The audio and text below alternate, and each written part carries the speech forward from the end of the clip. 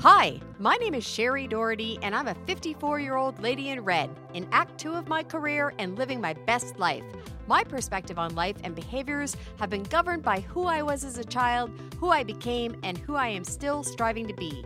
People my age are beautiful, bold, confident, and full of wisdom, and truly, the encore of the story of your life is still when the best songs are yet to be sung. My mission in this podcast is to shine the spotlight on people like me, have real conversations about reinvention stories, and inspire you to continue to follow your dreams regardless of your age. I'm doing it for Daisy. Who are you doing it for? Good day, and welcome to today's episode of the Encore podcast. I'm extremely excited today because I have a friend and a woman with me who I am fascinated by. And as soon as I heard her story, I said, oh my goodness, I have to talk to this lady. So just to give everyone a little bit of a teaser, we're speaking today with a 53-year-old woman who just joined the military. I bet you're all intrigued. And so who that is today is Michelle Banks, and she is with us here in Kingston, Ontario. I'm so excited. So welcome, Michelle. Thank you very much, Sherry. Happy to be here. Yeah, when we met, I thought, oh my, I really have to hear this lady's story. I have so much respect and admiration for anyone who serves in the military, and I know that it can be grueling. I know that even simple basic training can be very grueling and physically tasking, and I thought, oh my God, this woman must kick ass. If she can do that at 53, I can barely do 30 minutes on a treadmill at Planet Fitness. However, I know there's much, much more to your story, and I know that there's a lot that got you to where you are today. So if you will, I would like to ask if you can just go back and tell us about yourself. So who were you as a child? Where were you born and raised? What was that like for you? Are there any highlights or lowlights that you'd like to share? And then even in your formative and your growing years, you know, building a marriage, building a career, having children, I assume, and all that good stuff. Just tell us your story. So I was born in Malawi, which is Central Africa. Okay. To parents who are from the Seychelles, but my dad grew up in Kenya and my mom grew up in Tanzania. So my brother and I were born in Malawi. And we lived there for a short while and then moved to the Seychelles, where I spent my formative years. Okay. And in the late 70s, we emigrated to Canada because my parents wanted just much more opportunity for my brother and I in school. And the Seychelles at the time was, a little bit unstable. So we moved there for safety reasons as well. Anyway, so I've been here for a little over 40 years now in Canada, and we initially came to Montreal. Spent a few years there, which is where I honed my Canadian French. I heard that. I left you a voicemail earlier today, and it was fluently bilingual. That's amazing. Yeah, it was like learning another language because my mother tongue is French. Okay. But just not the same as here in Canada.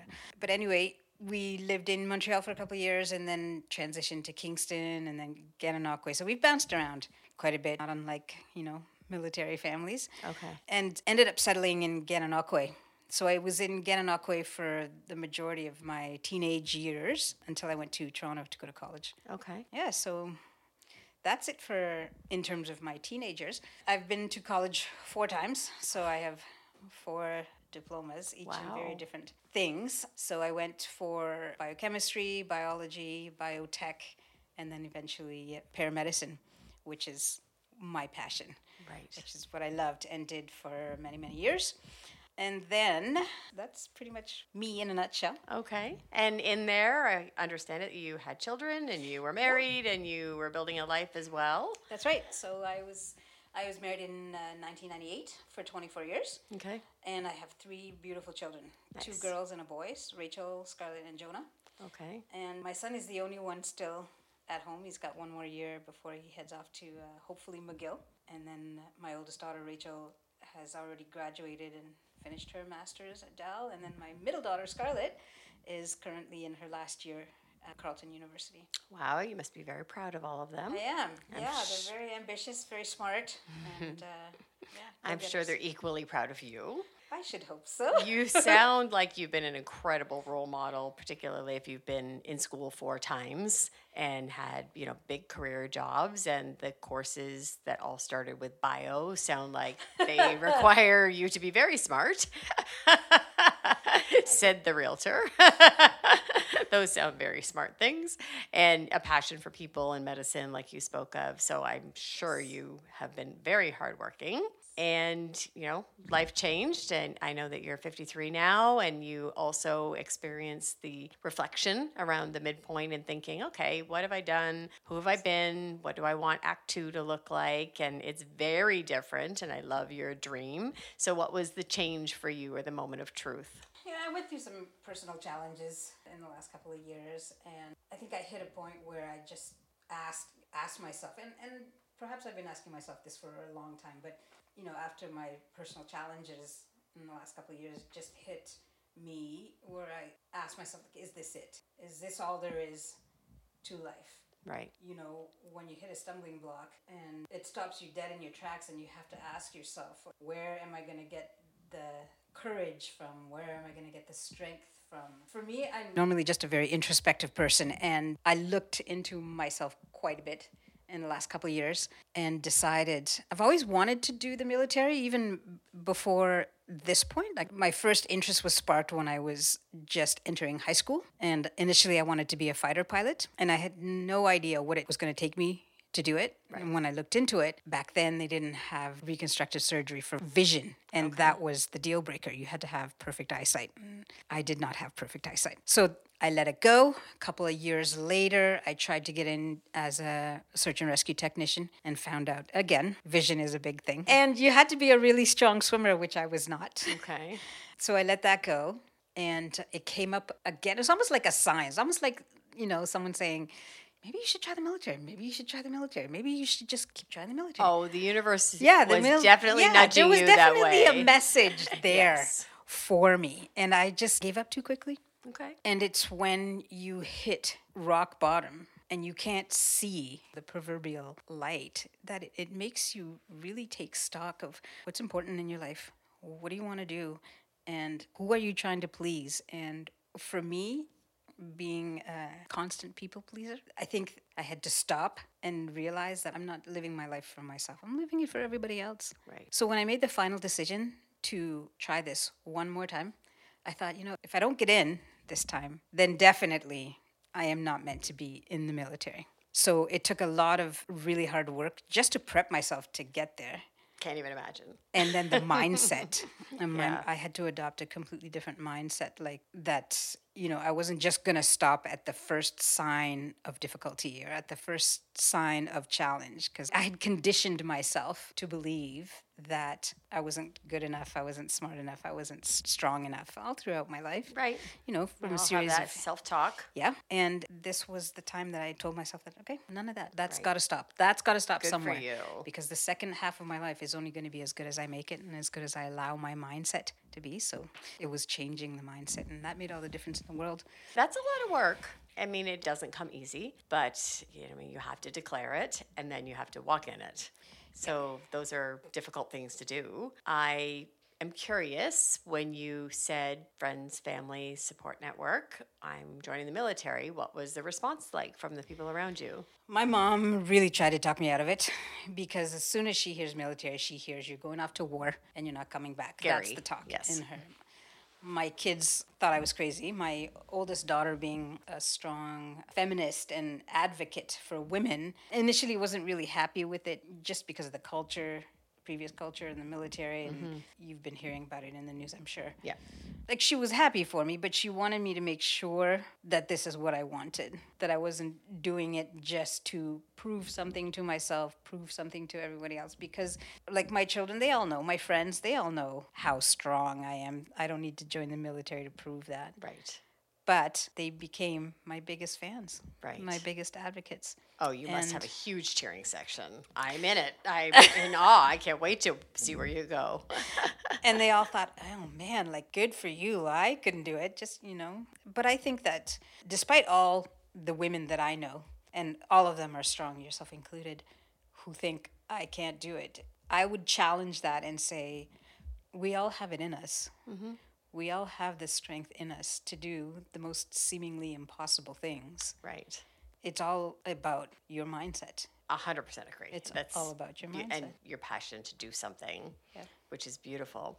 So, if you will, can you elaborate on the story of, I'm so curious as to you going to the military office and saying, I want to enlist, apply. I'm not sure how that works, something like that. I know even just from experience with people in my personal family that, basic training's difficult.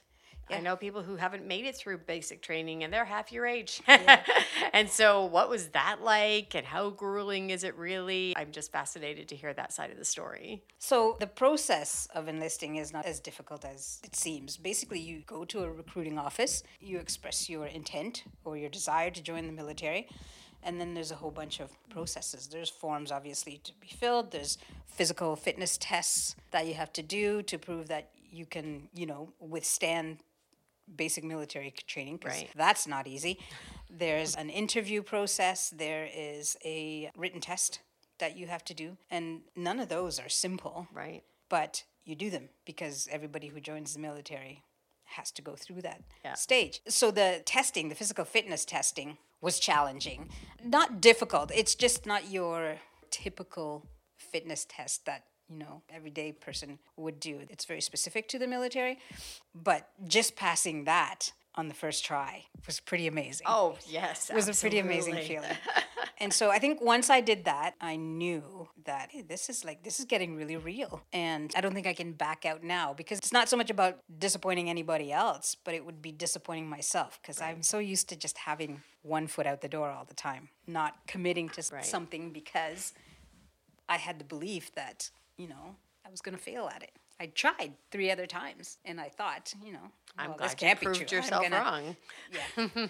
And when I proved myself wrong, that's when reality hit. Like, this is really happening. Right. And it got a little scary. I imagine. It got a little scary.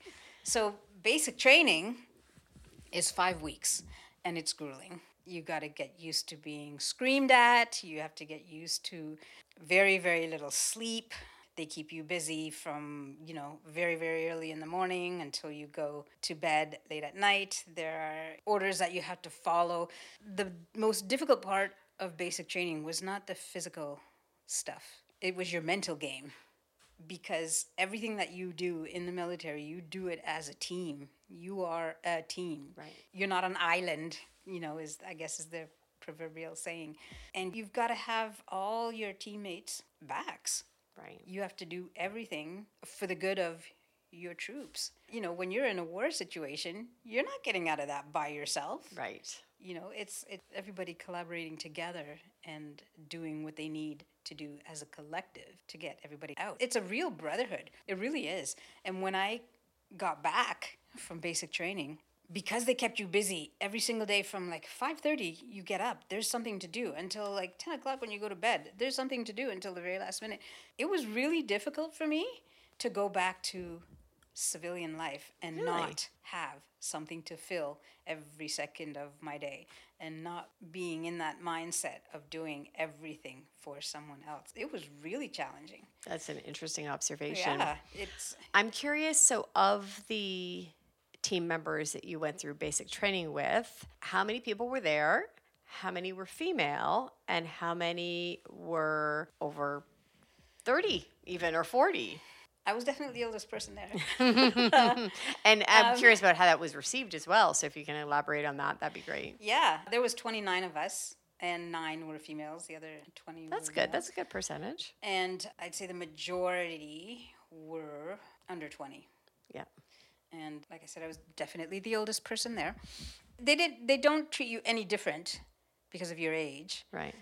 When we all have to do push-ups, they're not looking at me going, oh, you're 53, you only have to do 2, and everybody else has to do 2. Right. Which is good. Yeah, You didn't want to yeah. be treated differently. I remember one specific incident where we had timing, which is they give you a directive, and you have to meet it. You have to be, so if they say everybody has to be lined up and ready in their gear and everything for 7, you have to be there for 7. Right. If you're not there for 7, there's a punishment Right. that is doled out to everybody. Right. So, we were I was maybe 3 minutes behind, and I was running down the stairs trying to get to where I had to be right on time, and I tripped and fell down the stairs and twisted my ankle. Oh, no. So, of course, I'm sitting on the steps and I'm guarding my ankle, trying to figure out, like, I'm going to be late. I'm going to be late. I'm going to be late. So I ended up being late. And then when I walk into the room and line up with everybody else, of course, we all get push-ups. Right. My chain of command says, okay, so who's the oldest person in the room? So I raise my hand. And how old are you, Banks? I'm 53 years old. Because what they were going to do was make everybody do push-ups according to how old the oldest person in the room is. And I didn't see this, but as I'm getting down, getting ready to do 53 push-ups, because I know I can, my teammates are saying, like, they're all lining up going, we're not going to make everybody do 53 push-ups because the younger ones would probably all croak. Right. That's awesome. At the thought of doing 53 push-ups. And in my head, I didn't think they were going to make us do that many push-ups. Right. And they didn't. They ended up saying, okay, we're going to do 27, which is... Probably the median age in there or something like that. So yeah, I was happy and disappointed at the same time. Disappointed that I felt like I let my team down, but happy that we only did 27 versus 53 push-ups. So. But it does go to the saying, one band, one sound. And so everyone is only as strong as their weakest link. And I'm not saying that specifically to you, but I understand that team philosophy, particularly in the event of a war zone. Yeah. You have to, all for one and get everybody out of there as safely as possible. So that I know that's just what they're training, is that discipline. And it was my mission before I even went to basic training to not be the last person in anything. I didn't care if I was the best. I didn't want to be the last. Right. So I hired a personal trainer and she put me through the paces, and she's in the military as well. She put me through the paces and I did every single exercise 4 days a week in a 25-pound weighted vest so that I got used to pushing my body really hard so that when I went to actually do the exercises, which you do without a weighted vest, it would come easier. Wow, good for you. That didn't always help. But I have to say, I wasn't the last in, all the physical fitness stuff, which was my goal, which was my mental goal. That's good. I just didn't want to come in last. So what happens after basic training? So then you start training for the trade that you're going into, and you just do courses all throughout. And then, you keep training also all the skills that you require in the military to do your job, but also to be a soldier, because you never stop learning how to be a good soldier and how to support your team, how to work hard to always have each other's back. You're always learning. That's the beauty of it. You're always learning, whether it's learning your trade or learning, like I said, the skills you need to be a good soldier or, a global citizen. You're always learning. Yeah, wow. Yeah. Do you have a goal? I have many goals. Goals. Whichever you'd like to share. I'd like to stay in the military for as long as I can because I know there is a mandatory age where you have to retire. Okay. So I'll stay in it until I hit that age. But I've also just applied to university, to U of T, and I'm going through to be a physician's assistant. So as soon as I get my green light for that, I will be doing that in tandem with the military. Okay, so I find myself asking this question of a lot of people that I've been speaking with because I am so fascinated and I struggle with energy myself. Where do you get your energy from? That has been a challenge in and of itself because I typically function on 5 to 6 hours of sleep. And when you're doing basic training, that you typically function on 5 to 6 hours of sleep. That's not healthy. Right. And I've had to revamp that. I'd say in the last 3 to 4 months, I've had to take a look at some of those basic habits that I've had to switch just so that I can have not just longevity in my career, but just longevity in general.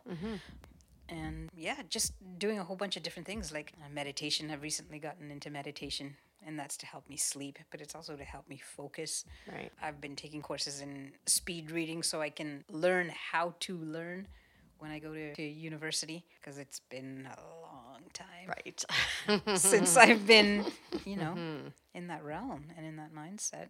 But just taking care of myself. That's great. I mean, you doing my best. Obviously are very busy doing that as well as school, and you do have a son at home still, adult children, a great friend group. You are doing a lot for sure. So I find myself waning on energy. And I'm always looking for some fountain of youth if anyone has a secret as to what it is for them. And, it can't be caffeine. I recently saw a naturopath who told me that I can't live off caffeine, and I don't know why. Apparently, I can't live off caffeine, so I have to do better. Disappointing. I'm trying, but I have to do better. So that's all very good. I remember speaking previous to this, you ended up going away for another month or so with the military. Was that part of one of your assignments? You had to go to Gagetown or something? No, so that's basic training. So basic that's what training basic wasn't training in, was. in Okay. Kingston for me. It was in Sydney, Nova Scotia. Oh, wow. And it was beautiful. I mean, of all the places to do it, that would be one of the most beautiful places to do it. So Cape Breton, the people are just wonderful.